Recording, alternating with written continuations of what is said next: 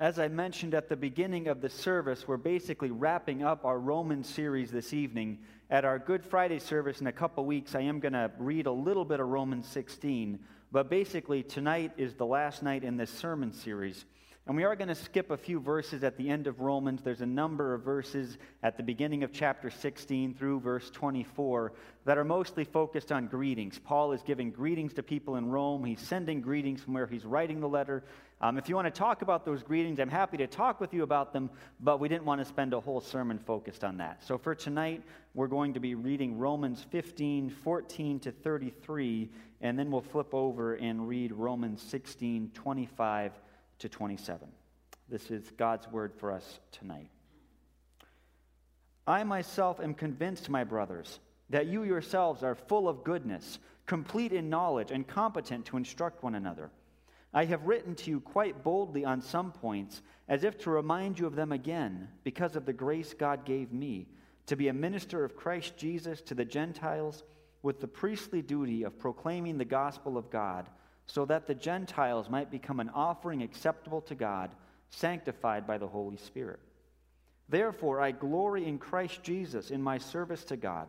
I will not venture to speak of anything except what Christ has accomplished through me in leading the Gentiles to obey God by what I have said and done, by the power of signs and miracles through the power of the Spirit. So from Jerusalem all the way to Illyricum, I have fully proclaimed the gospel of Christ.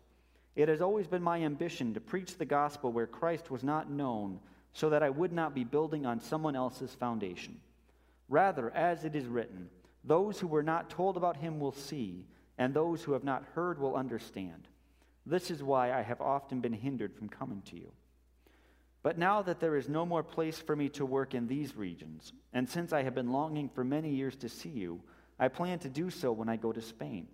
I hope to visit you while passing through, and to have you assist me on my journey there, after I have enjoyed your company for a while.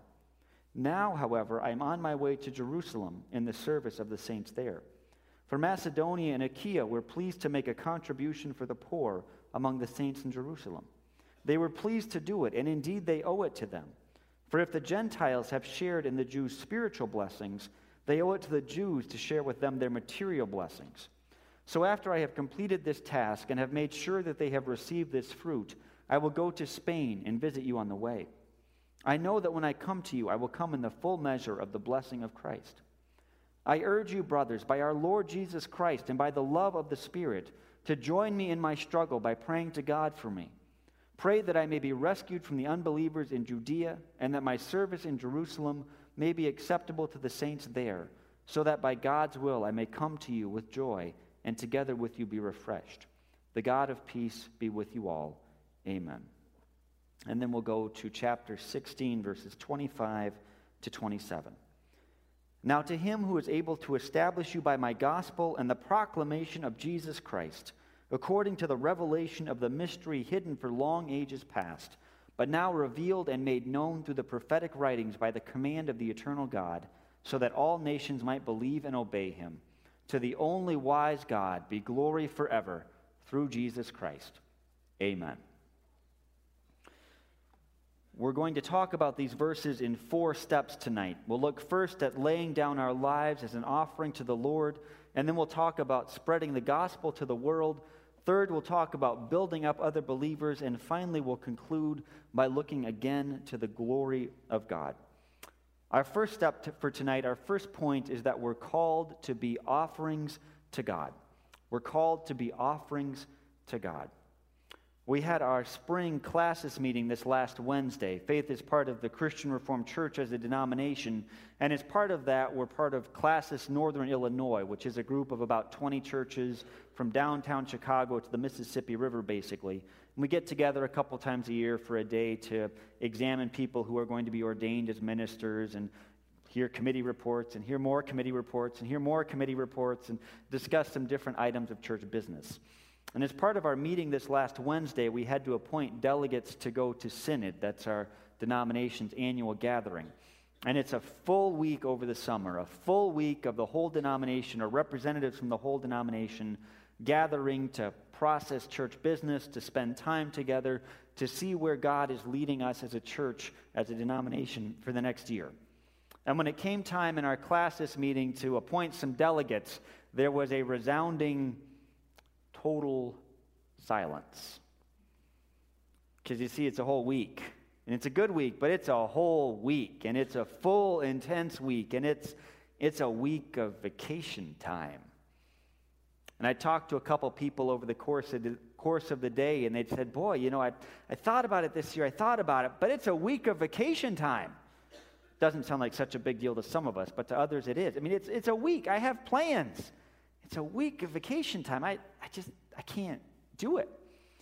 Now, in the end, after a certain amount of encouraging, there were people who volunteered, and we got the delegates we needed. But it was a real sacrifice for some of them. It was giving up time that they would have loved to use for other things. They had other plans for that time. Now, Paul only refers to it indirectly in this passage, but as he writes this letter to the Romans, he's in the midst of giving his whole life to the Lord's service. I'm sure there are other things he could have done with his life, other plans that he had, but he spent his whole life giving himself for the sake of the gospel. Here in this part of Romans, Paul is trying to not build himself up too much, so he only kind of gives a nod in this direction. But in the book of Acts and other letters of Paul, we read about how this meant that Paul was beaten up. He was imprisoned, he was shipwrecked, he was hungry, he was cold, he was persecuted as he offered his life for the sake of the gospel. Paul kind of hints at that in this section, but then he also talks about offering in another way here. He talks about this offering of the Gentiles. And you can read that as Paul has collected some kind of offering from the Gentiles, but what he's actually saying is that he sees these converts. He sees these believers. He sees these people who didn't previously belong to Jesus, but now do belong to Jesus. He sees them. He sees those people as his offering to the Lord. So when we talk about offerings here at the end of Romans, what we're talking about is offering of lives, offerings of persons. And so here's the question for us from that tonight. Are we willing to make an offering of our own lives to follow Jesus? I mean, yes, are we willing to make offerings of our money, of our resources? But deeper than that, are we willing to make offerings of our whole lives? Are we willing to lay down our very selves to God? I think God calls each of us to do that in different ways, but all of us are called to be offerings to God. Romans 12 calls us to be living sacrifices.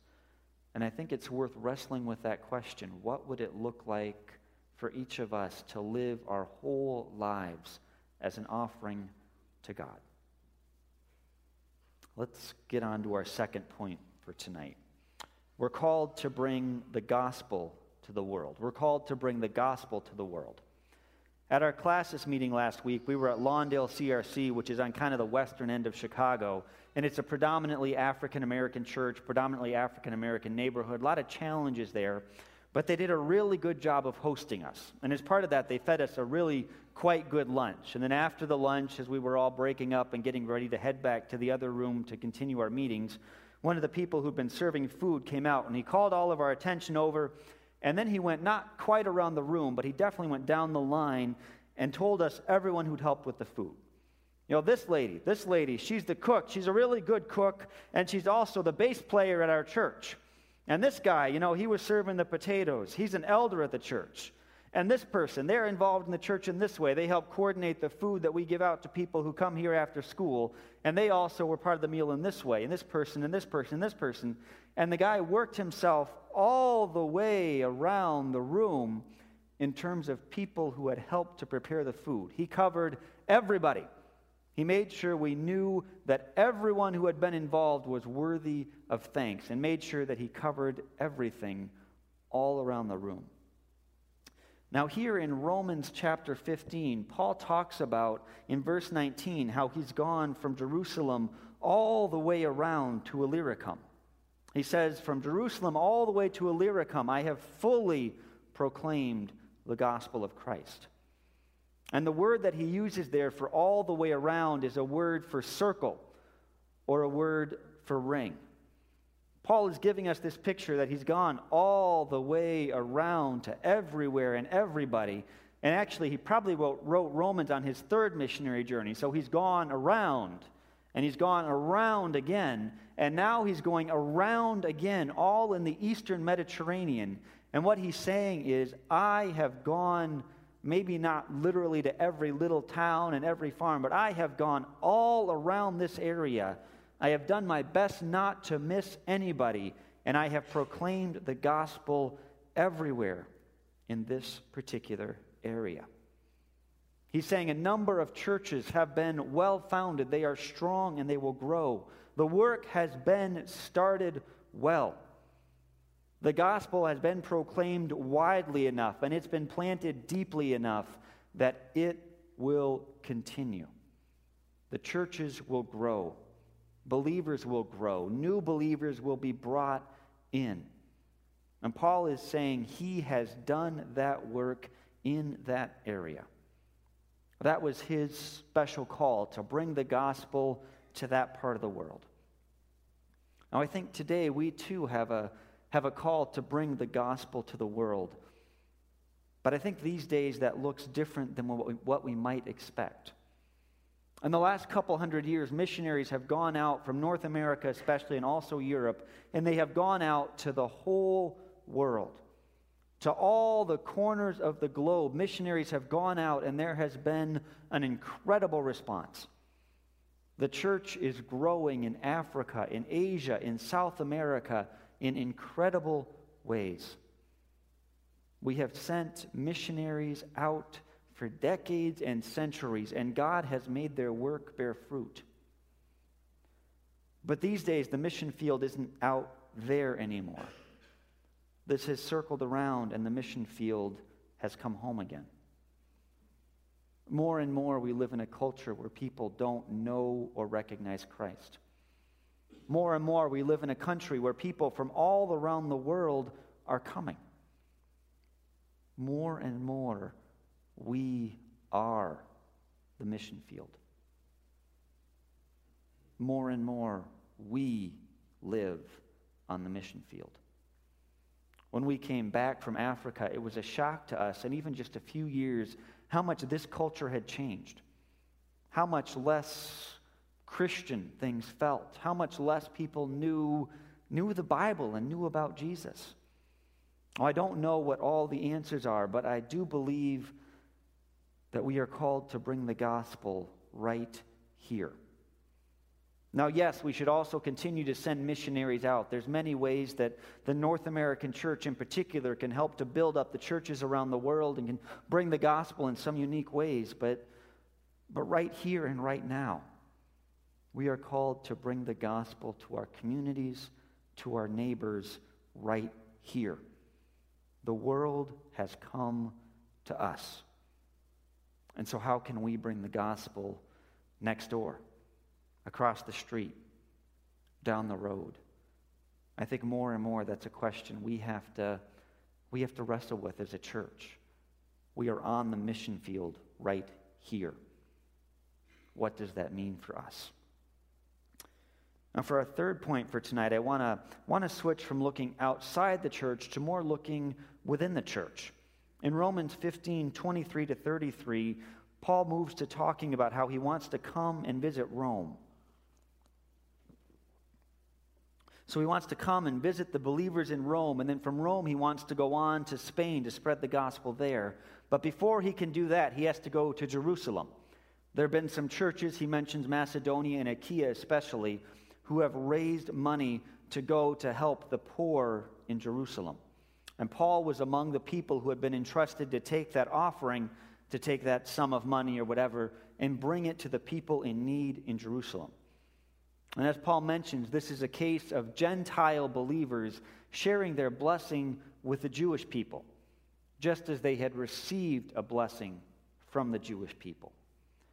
There are several ways in this text that Paul tries to hint at a mutual blessing. He wants the people in Rome, who were largely Gentile believers, to understand that Jesus came from the Jewish people. Jesus came from this people who God had been working with in a special way for centuries. And then after Jesus' resurrection, the apostles, the Jewish background apostles, especially Paul, had gone out and had brought the good news of Jesus Christ out to all these other people, including the people Paul is writing to, including the people in Macedonia and Achaia. These Gentiles had been blessed by Jewish believers, and now it was their turn to give back, their turn to be a blessing. And there's also this kind of funny in some ways Paul, Rome, Spain dynamic. Paul wants to go to Rome, and he wants to encourage the believers there, and he wants to be encouraged by them. And then he wants them to help him get to Spain so that he can spread the gospel there. And you can see Paul being a little careful because he wants to have a relationship with the people in Rome, but he also wants them to help him. He wants to encourage them, and he wants them to equip him to go on and continue his missionary work. These verses are full of ways that Paul sees mutual benefits from believers working together. But underneath that, there's a number of tensions and challenges. See, Jewish and Gentile believers didn't always get along well, right? Jews tended to look down on those outsiders, on those unclean peoples of the world who, well, they weren't special. God hadn't been working with them for all that long, so who did they think they were? And often Gentiles, especially those who lived in the more urban areas, tended to look down on the Jewish people. They seemed kind of barbaric, kind of uncultured, and kind of snobbish and stuck up, to be honest with you. Not real pleasant or wonderful people. So there's this built-in tension in the early church between the Jewish and Gentile believers. And then with Paul and the people at Rome, there's this built-in tension. They don't know each other that well, but they want to grow. But they don't know each other that well. So how do they negotiate that relationship? There's all kinds of possibilities for mutual benefit, but there's also all kinds of possibilities for suspicion, for tension, for challenges. And if you don't know this, I hate to break it to you, but we still have tension. We still have challenges. We still have suspicion among believers today. We're still called to encourage each other, and sometimes that's easy. Often it's hard, but it's always worthwhile. And tonight I want to focus on a couple things that we in particular in our cultural setting and as who we are, we're not real good at. We're not very good at accepting help from other people. And we are not very good at learning from other people. We love to go places and serve other people. We as a church are really, really good at that. We love to build things. We love to accomplish things. We love to direct things. We love to see results. And you know, those are all good things, and I think something that God has often blessed us for us to do. But the other side of that is that we're often not good at getting out of the driver's seat. Just like the Jewish believers in Paul's day, we kind of want to be those extra special people. We want to be those people who are a little better than everybody else. I mean, they're allowed in the church, but we know that we're just a little better than them, right? And just like the Gentile believers at Paul's time, we sometimes look down on other people who maybe aren't quite so sophisticated as us, aren't quite as cultured as us, aren't quite as wealthy or hardworking as us. We kind of look down on them a little bit, even when we try to help them. Joel Hammernink was here on Thursday evening of Mission Emphasis Week. He works toward downtown Chicago in a pretty rough area, and he said a number of interesting things. His talk is actually available along with our sermons online if you want to check it out sometime. But one of the interesting things he said was, we are not able to minister effectively to someone who we look down on. We are not able to minister effectively to someone who we look down on. And I think for all our hearts of service, sometimes we look down on the people we serve. Sometimes we think they need us more than we need them. Sometimes we think we've got it all together and they're the only ones who need help. But when we can step away from that a little bit, when we can reframe our relationship so that it's not just we who show up and provide for other people, but we who come also in need. We who come in need of being encouraged and taught. We who come in need of Jesus to forgive our sins. When we come as people who want to help, but also people who need to be helped, then we really grow. Then the people that we connect with really grow. And then the gospel is really lived out. So what does it look like? What does it look like for us to really encourage other believers in the sense of us going out and doing things for them? But also, what does it look like as believers for us to put ourselves in the position where we admit that we need help? What does it look like for us to put ourselves in the position of telling other people, we need you? What does it look like for us, like those Jewish believers, to accept help from those Gentiles who don't really belong? What does it look like for us to accept a relationship with people who seem unsophisticated, uncultured, not like us? And I think as we wrestle with those questions and we pursue deeper relationships with believers who are not always just like us, we see more and more of God pulling in people from all the nations of the world, and God making all of us part of Christ's body in ways that we wouldn't anticipate or expect. Finally, for tonight, I've asked some hard questions tonight, and I hope we're all feeling a little bit stretched, a little bit pushed, a little bit made to reflect on some things that might be challenging. I think we need that as believers. We need to be stretched a bit. But we can only be stretched, we can only go through that process in healthy ways if we are deeply rooted in Christ Jesus. We need to be pushed a bit all the time, but more than that, we need to be deeply founded and secure in our Lord Jesus Christ. So Romans wraps up with a call to look toward God's glory, and that's how I want to wrap up tonight too, with the notion that we're called to look toward God's glory. Every now and then our family will go downtown for some kind of family outing, and we usually take the Eisenhower. We take 290 down, and I usually drive. And we don't go down there all that much, and traffic is usually significant on the Eisenhower, right? So I'm always watching out for the three crazy drivers in the truck who's trying to do who knows what, and the traffic backing up in expected and unexpected places. And I'm always kind of trying to track with the GPS and all this stuff what lane I need to be in, and I need to be in this lane to get off there, to get in that lane, to get to the other place, to get to the... Kind of just how it is driving the Eisenhower, right? So I've got to keep my eyes on the road and the mirrors and really try not to hit anything. But every now and then as we drive downtown, I have these moments where I can glance up and catch just a glimpse of the Chicago skyline. Catch just a glimpse of some of the really unique buildings and the park spaces and all of those things downtownish. And I know there are challenges there. Chicago has lots and lots of issues. But there's a beauty to the downtown skyline.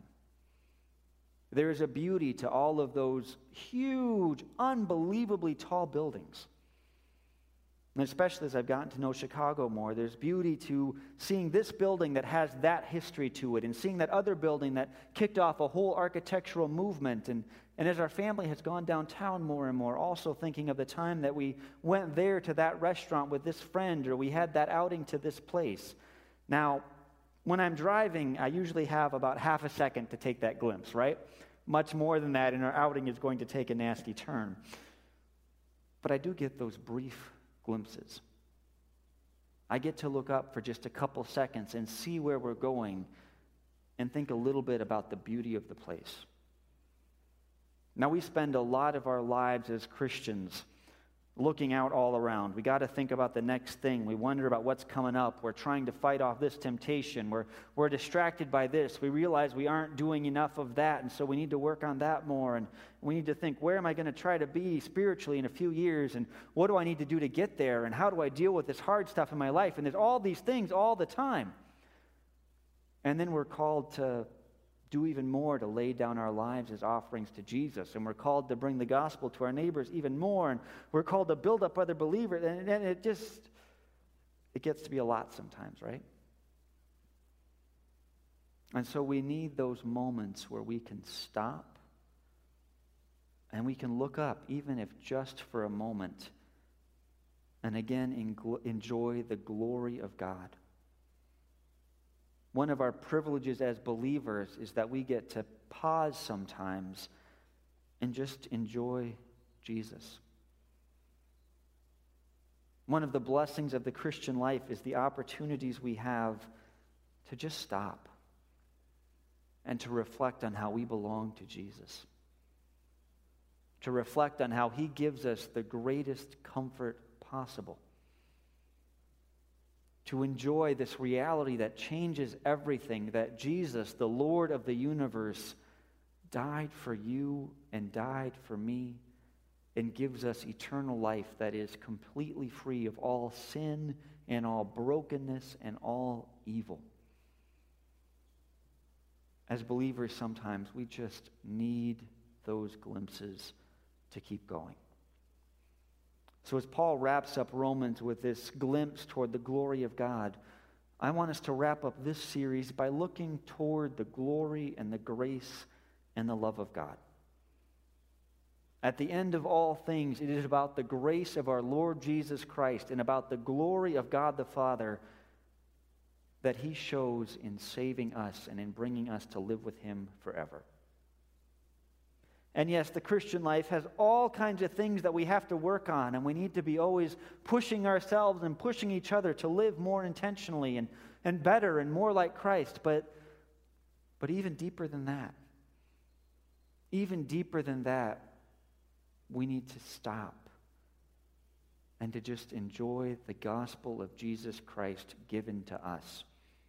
And that gospel truth is that when we were still sinners, when we were alienated and lost, Christ died for us. And because of Christ's work, we belong to God. And so as we conclude our time together in Romans, may the grace of our Lord Jesus Christ be with us, and may we catch a glimpse of the glory of God in our lives. Let's pray.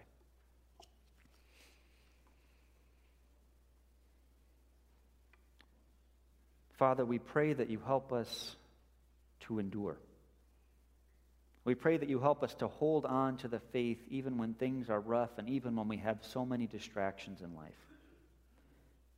And Father, we pray too that you help us to grow. Help us to be pushed and to be stretched and to really think and change and live and love more as you call us to. And Father, we pray too that you give us glimpses of your glory. At the times that we're overwhelmed, at the times we don't know who to turn to next, at the times when it's all just too much. Father, we ask that you help us again to realize the deep gospel truth that Jesus Christ came to save us. And help us to see you in your glory and to see you as our loving Heavenly Father, whose glory is grace, whose glory is love, whose glory is bringing us into your family. Father, we pray all this in the name of our Savior, Jesus Christ. Amen.